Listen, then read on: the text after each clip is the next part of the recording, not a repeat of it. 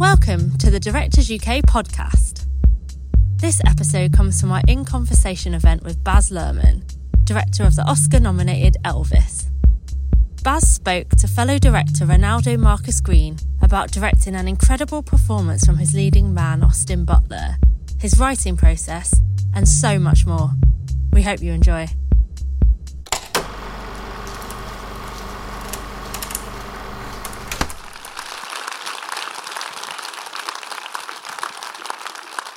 Baz, thank you for making such a beautiful film.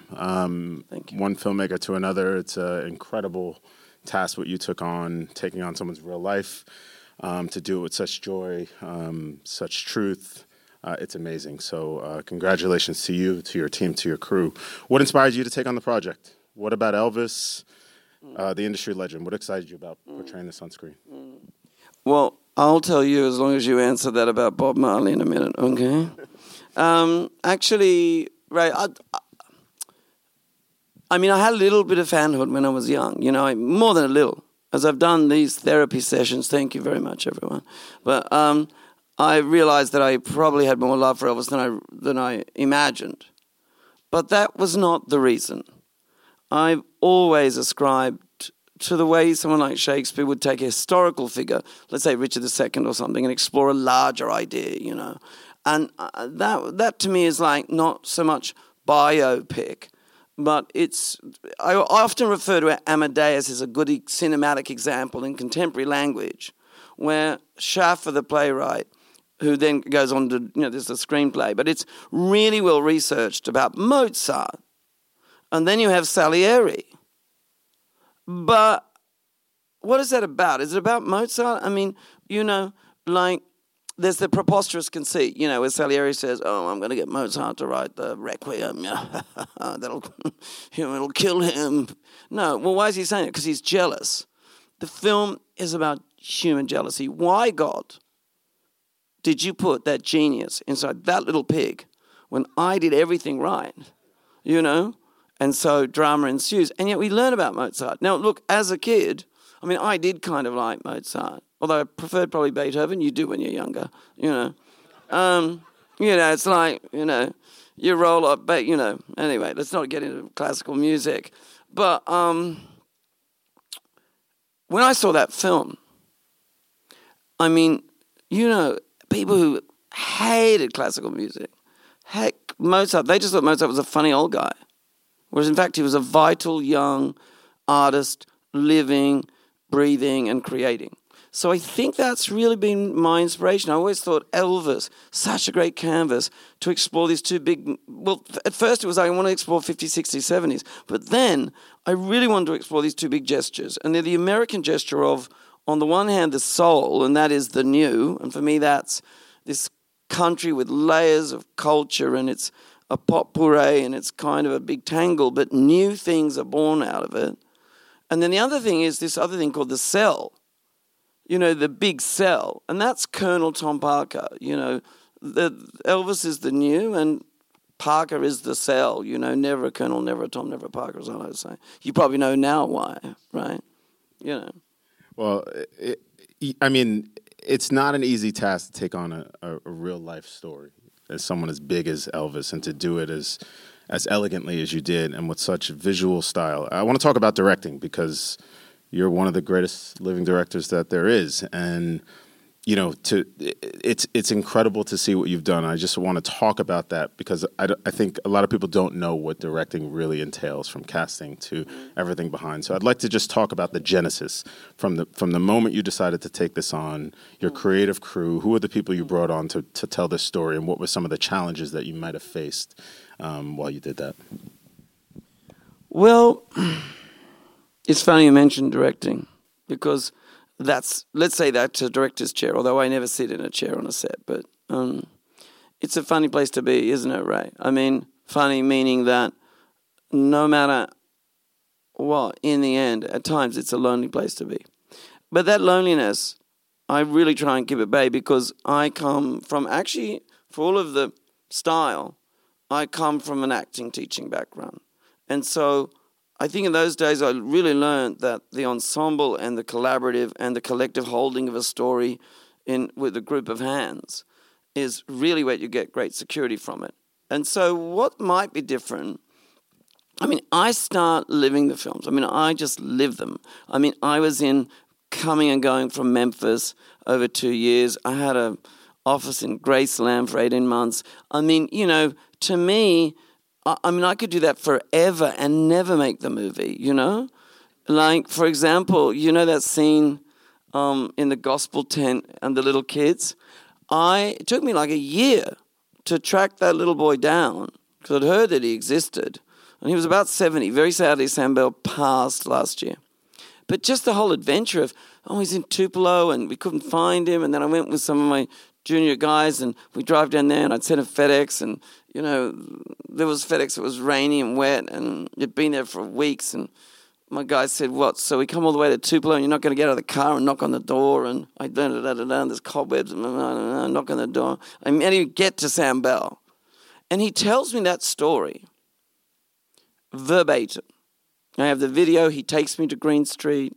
You know, he steps me through that verbatim. And I always think today, like if I never made the movie, I still think the privilege of having that man tell me his story and that I was able to hear it and participate in it, that to me is the great privilege of it. The next bit is making it. Now, to that point, I really involved everyone very early, always. I mean, in fact, I kind of write 3 scripts, you know, the written word, the visual script, the musical script.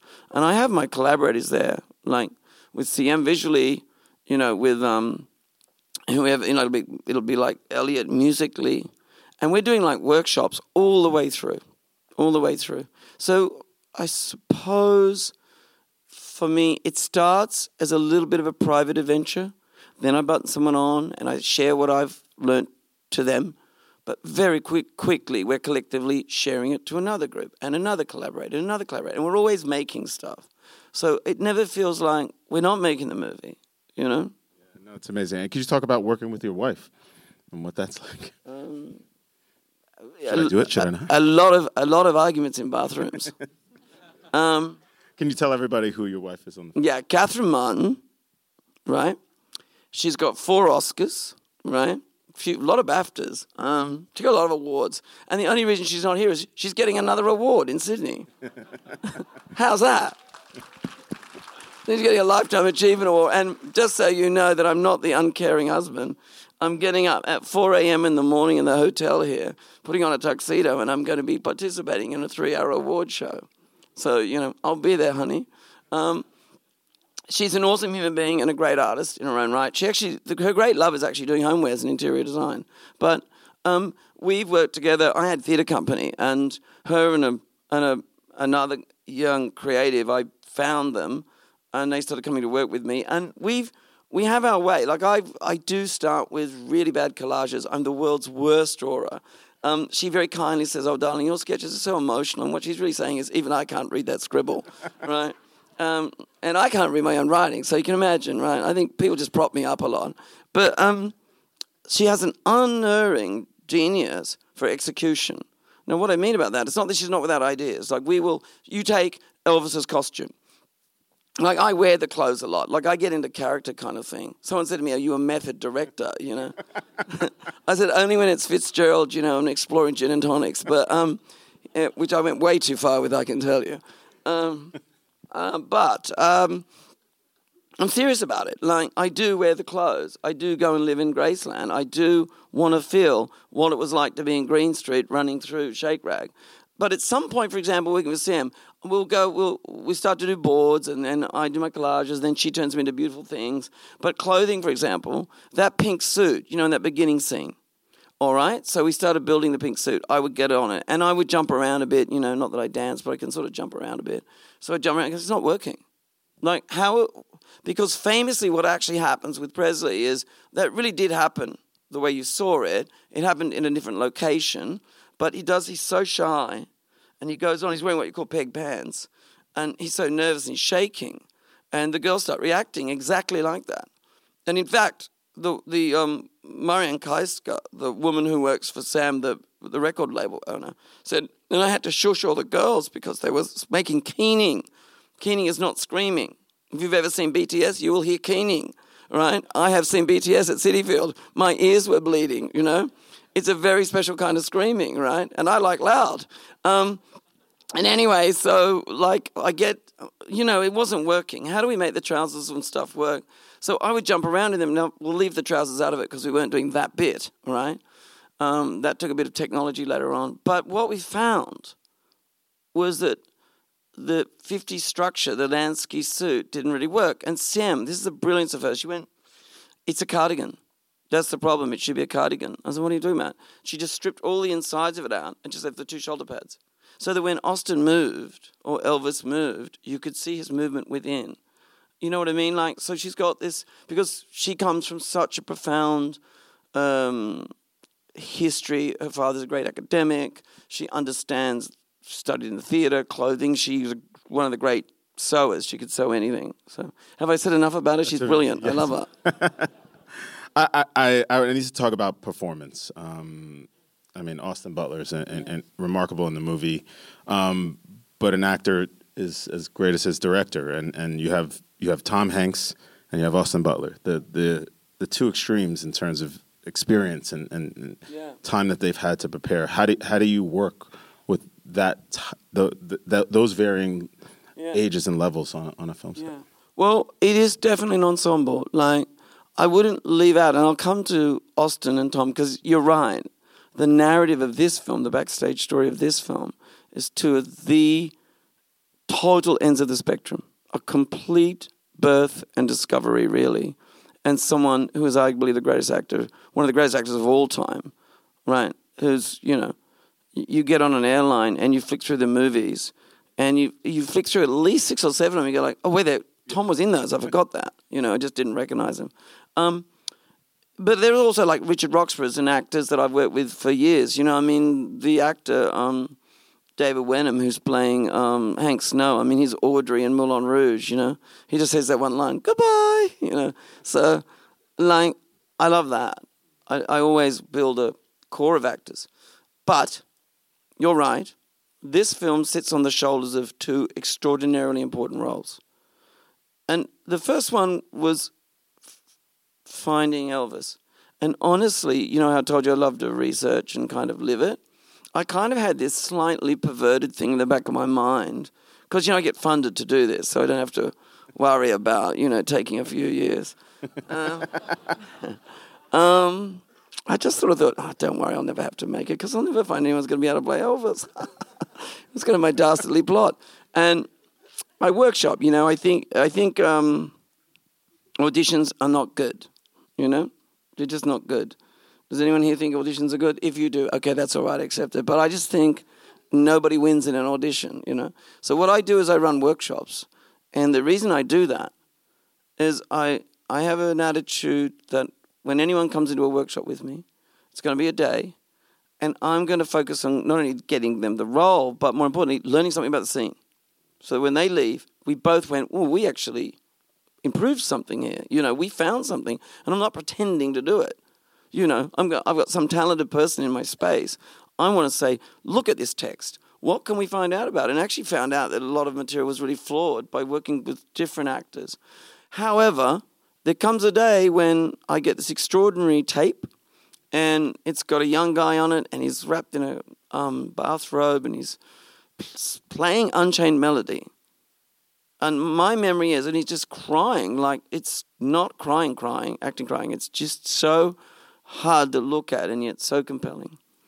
The tape gets in my hand, I go, I don't know who this is, I've got to see him. Turns out that his agent had given it to a producer friend of mine, and the long story and the short of that is that Austin had done a tape, he thought it was terrible. He had discovered in his process that Elvis had lost his mother in the same year that Austin had lost his. And he had this reoccurring nightmare, and he thought, well, how can I use this? And he went downstairs and videoed himself singing to his mum, Unchained Melody. He did not know it was going to end the movie, you know? So it was a woe moment. And then he came in and he was pretty much down he's already started, you know, he's already had a sound and a look and a shape of Elvis. You know, he didn't walk in. Well, I mean, I think it was like 2 months later, I said to the guys, what part of the South is he from? And they said, he's actually from Anaheim, which is a suburb in Los Angeles, you know. So you can imagine he'd already grabbed with that. But it was only the workshop that just grew and grew and grew. And I just don't ever remember saying you've got the job. I mean, I must have at some point, but it just went on forever till we made the movie. Oh, well, the movie then never got shut down. Tom was different. You want to hear a quick one about Tom? Give me Tom. Am I giving you too much? No, I love it. You've seen my movies, you know. They're a bit hard to rank. Let me text them. Okay. You know, you can cut it down and focus it, all right? You can get back over that and do it sort of quicker, faster, and cleaner. Okay. Hanks, I knew socially, right? Not much at all. As you know, you want an actor of that scale to play something they don't normally play or that is risky. It usually takes a journey. It's not like, you know, you send them a text. So it usually takes weeks and talking about it and, you know, and usually they want to see a script. Crazy, huh? I blank out on that one. So I go to see Tom and I go, you know, Tom, how are you going? And I go and I tell him about Colonel Tom Parker.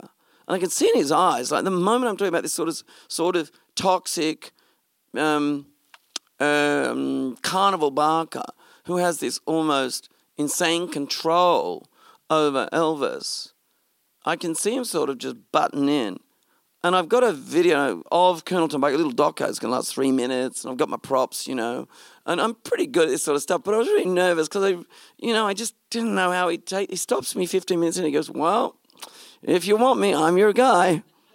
And I was like, I got my video like this. I go, you want to see the video? And he's like, oh, wait, not really. I mean, not really. I said, right. And it's funny because, like, stuff went on. And I was working on the script. I said, look, I feel like, you know, there's a draft almost ready for you to see it. He says, well, only show me if you kind of, you know, feel like it's ready, you know. I don't think he saw it until he arrived in Australia, you know. I think he just absolutely went on instinct that he so wanted to play a character that his audience probably wouldn't like. And he went like, and you know what it is, you know, like, Ray, you know what it is when you do what you do and I do when we direct, for everyone here who does direction. If you work with great actors, once they've done something well, people want to see it again and again and again. And if an actor is an instrument, people want to hear the same tune, a little variation, same tune, the same note. There's nothing more enjoyable, I think, for a director than to help an actor find a new note on their instrument to play, or help them play a new tune that they know they can do, but they are never given the opportunity. It's kind of thrilling to do that.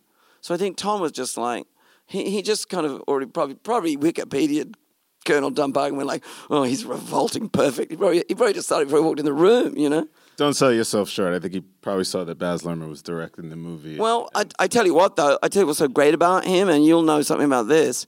He isn't just, like, committed.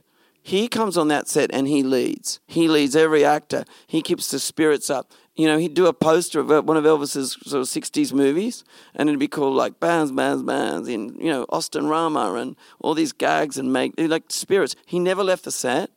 He would go, I'd be shooting in the casino, and you'd turn around and be playing craps with this, you know, support actors and stuff. So he told me, ready? He's like, oh, well. So he's just an incredible spirit. That's great. Yeah. Well, I'd love to talk about how you navigated the family, if you had to at all, what that relationship might have been like. I can only imagine, you know, just emotionally what that must have been like it's a gift to tell someone else's story. So can you talk a little bit about that? Sure, Ray. I'm looking you in the eye and going, you know, because, you know, the one thing that you would already know is, like, if you're telling a story, if you're doing Richard II, you know, you're not going to be looking at someone in the eyes for whom Richard II is a father or a husband or a grandfather. Like, that emotional truth, they're living, I mean, they've passed, but the emotional truth within them, the relationship is very much alive, and that completely changes everything. Now, having said that, Priscilla and Lisa Marie, they weren't dictating anything. I had complete control over what I wanted to do, because authentic brands own the likeness of Elvis, and they own, and actually I'm with RCA, my label, my record label, and they own all of the masters, because Colonel Tom Parker, in his desperate need to get gambling money, sold all of Elvis's music to RCA for almost nothing. And I had the great privilege of being able to go in and hear Elvis tape, just vocals of him doing like Bob Dylan and things no one's ever heard. So I had all I needed. Having said that, coming back to what you will go through, there's no way I'm going to make this film and not engage with Priscilla, which I did, or Lisa Marie, which I did.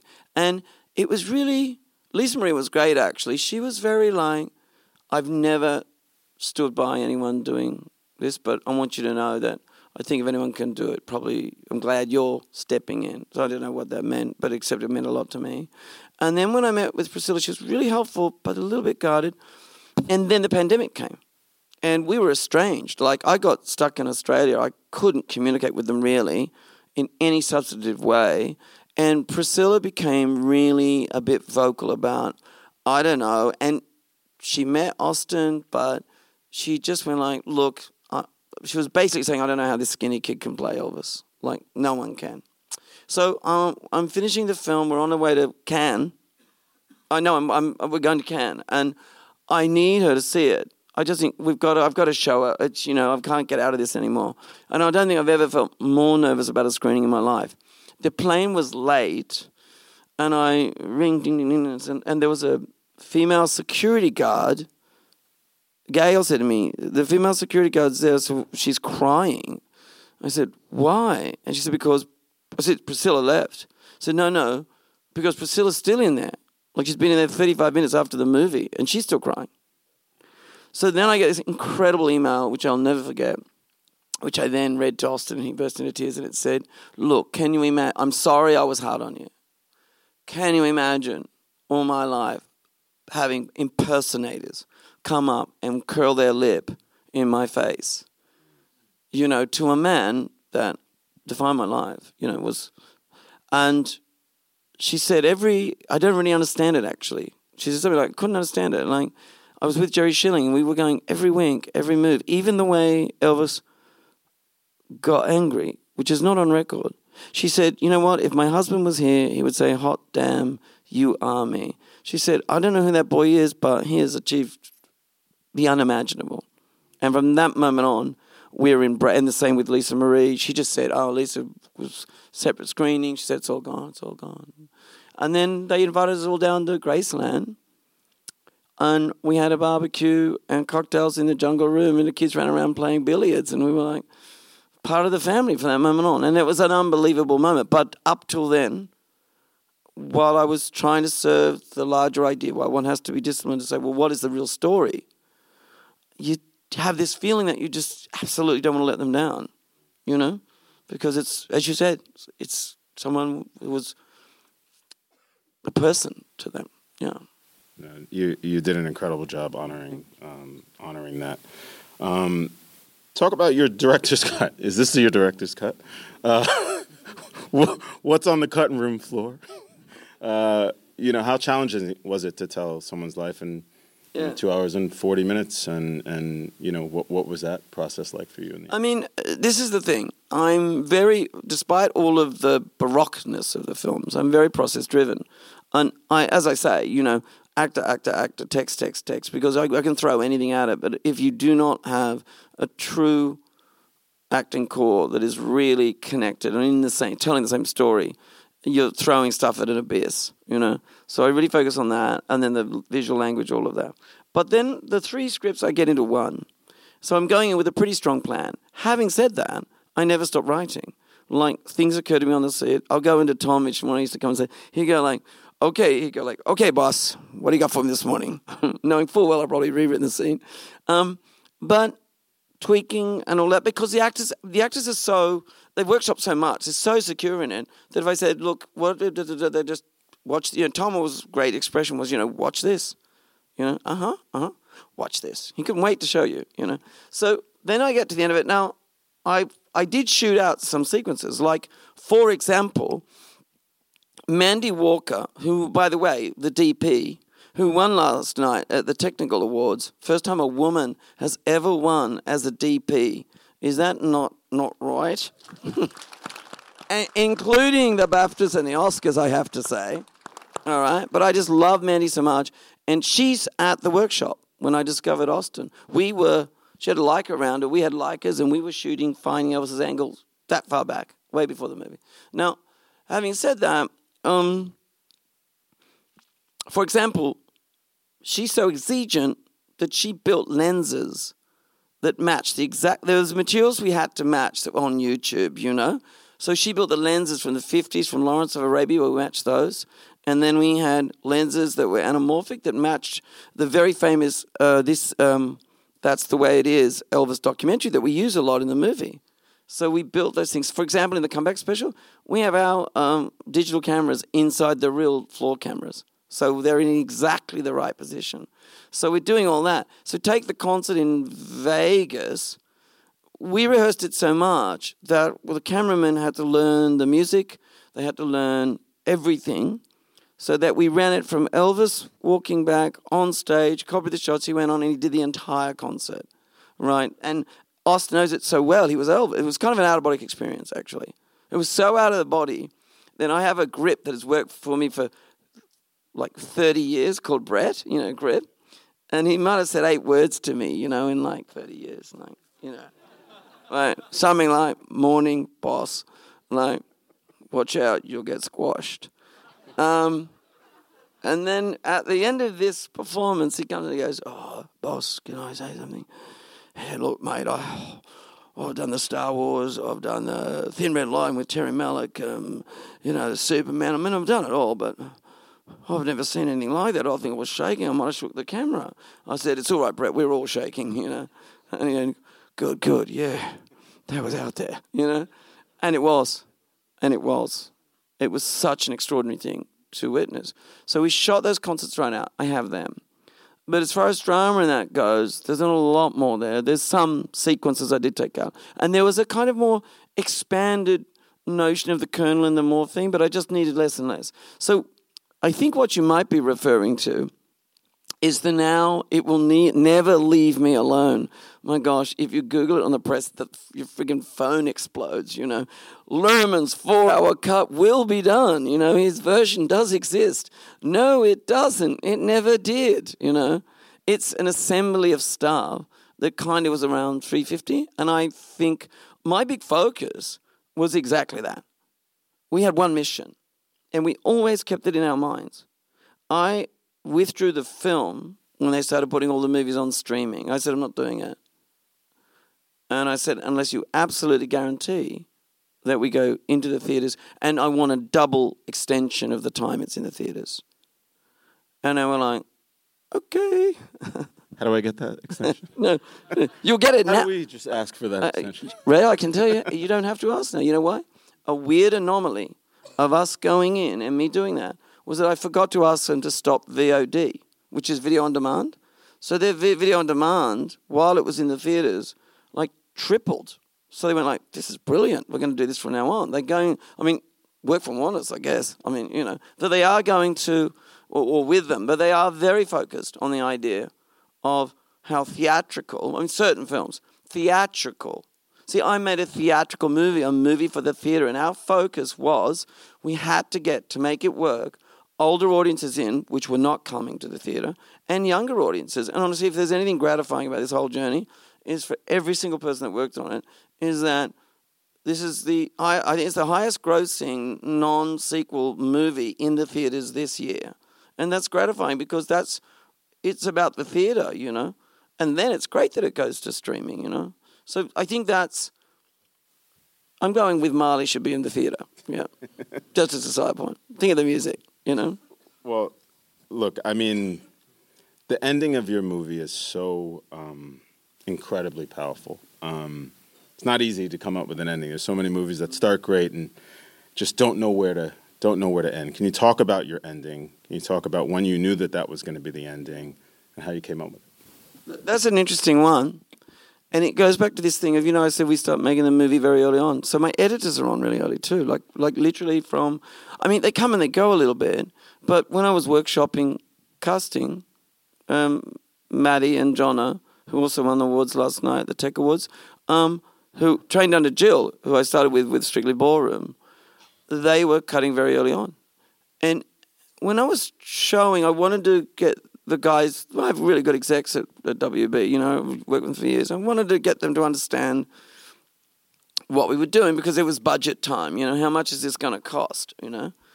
And so I sort of did it was like a bit like Steppenwolf, the theatre. I did a sort of reading of the treatment, but an orchestra, like a band and projections and materials. So it was kind of that, right? But we just read treatment, right? Weird, I know. But I wanted them to see this footage of Elvis singing the last time he sings, which is just on VHS. And we did, but I thought, if we just show it, it'll be too depressing. Let's cut in some imagery of how he was before the body was corrupt. So what you see on that screen was actually cut, that last bit was cut 2 years before I made the movie. And that's sort of how instinctive I think that works. Now, having said that, although authentic brands control the footage, and the one piece of footage they did not want to put out there is that footage. They said, look, you can do whatever you like, but that's not the Elvis we want to finish the movie with. I said, but don't you understand how emotional that is? Because the body is corrupt. He can barely stand up. But he sings maybe the best he ever sings in his life. And the moment that's incredible in that footage is when he's playing and he smiles at the audience like this, like a little boy. He sort of goes, am I doing well? Do you like it? And we're all going like, yeah.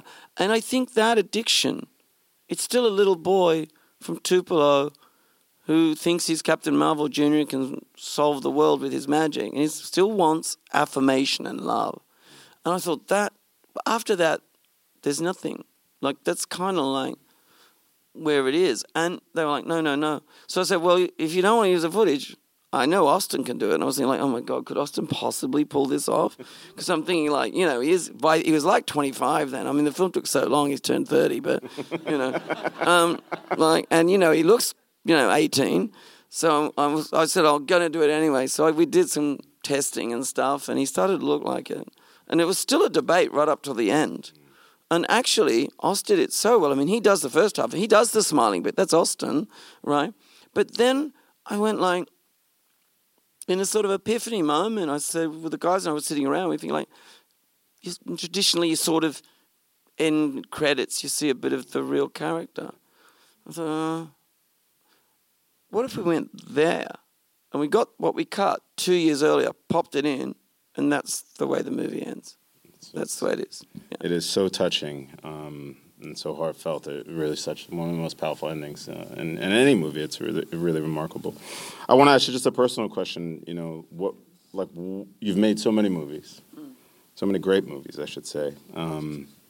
What did you learn about yourself in the process of making this film? Oh, well, this movie, I've had incredible adventures. I see filmmaking as kind of I hardly ever make them because it gets so wrapped up in the adventure of it. I'm from a very small country town with a few houses, which is weird. So Elvis is too, and I never realized that until I started doing these therapy sessions, so I call them. I mean, like, yeah, that is interesting, isn't it?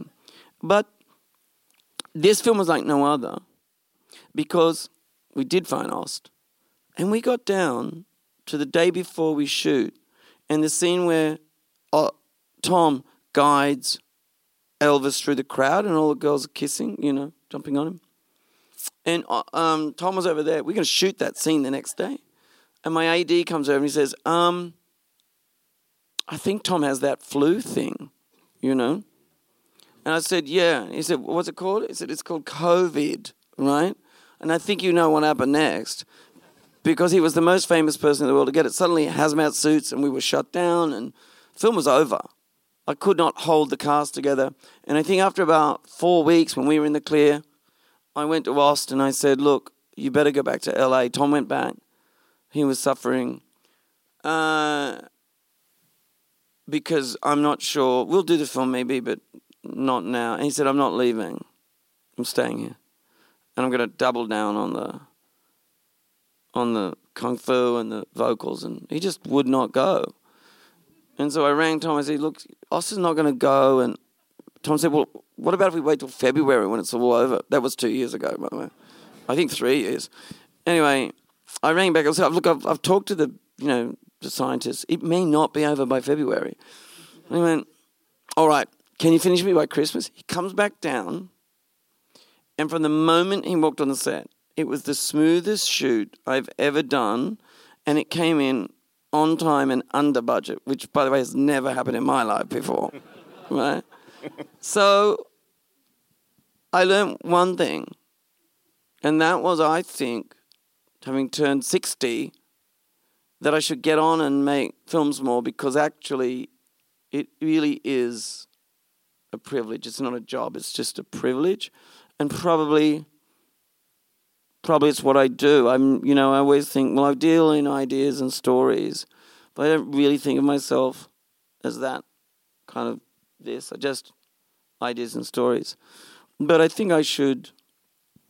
Yeah, what I learn about myself is that probably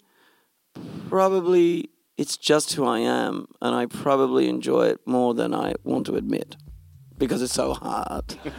Well, I just want to say, Baz, we love seeing you tell stories. You're amazing. Let's give Baz Luhrmann a round of applause. Congratulations on the movie.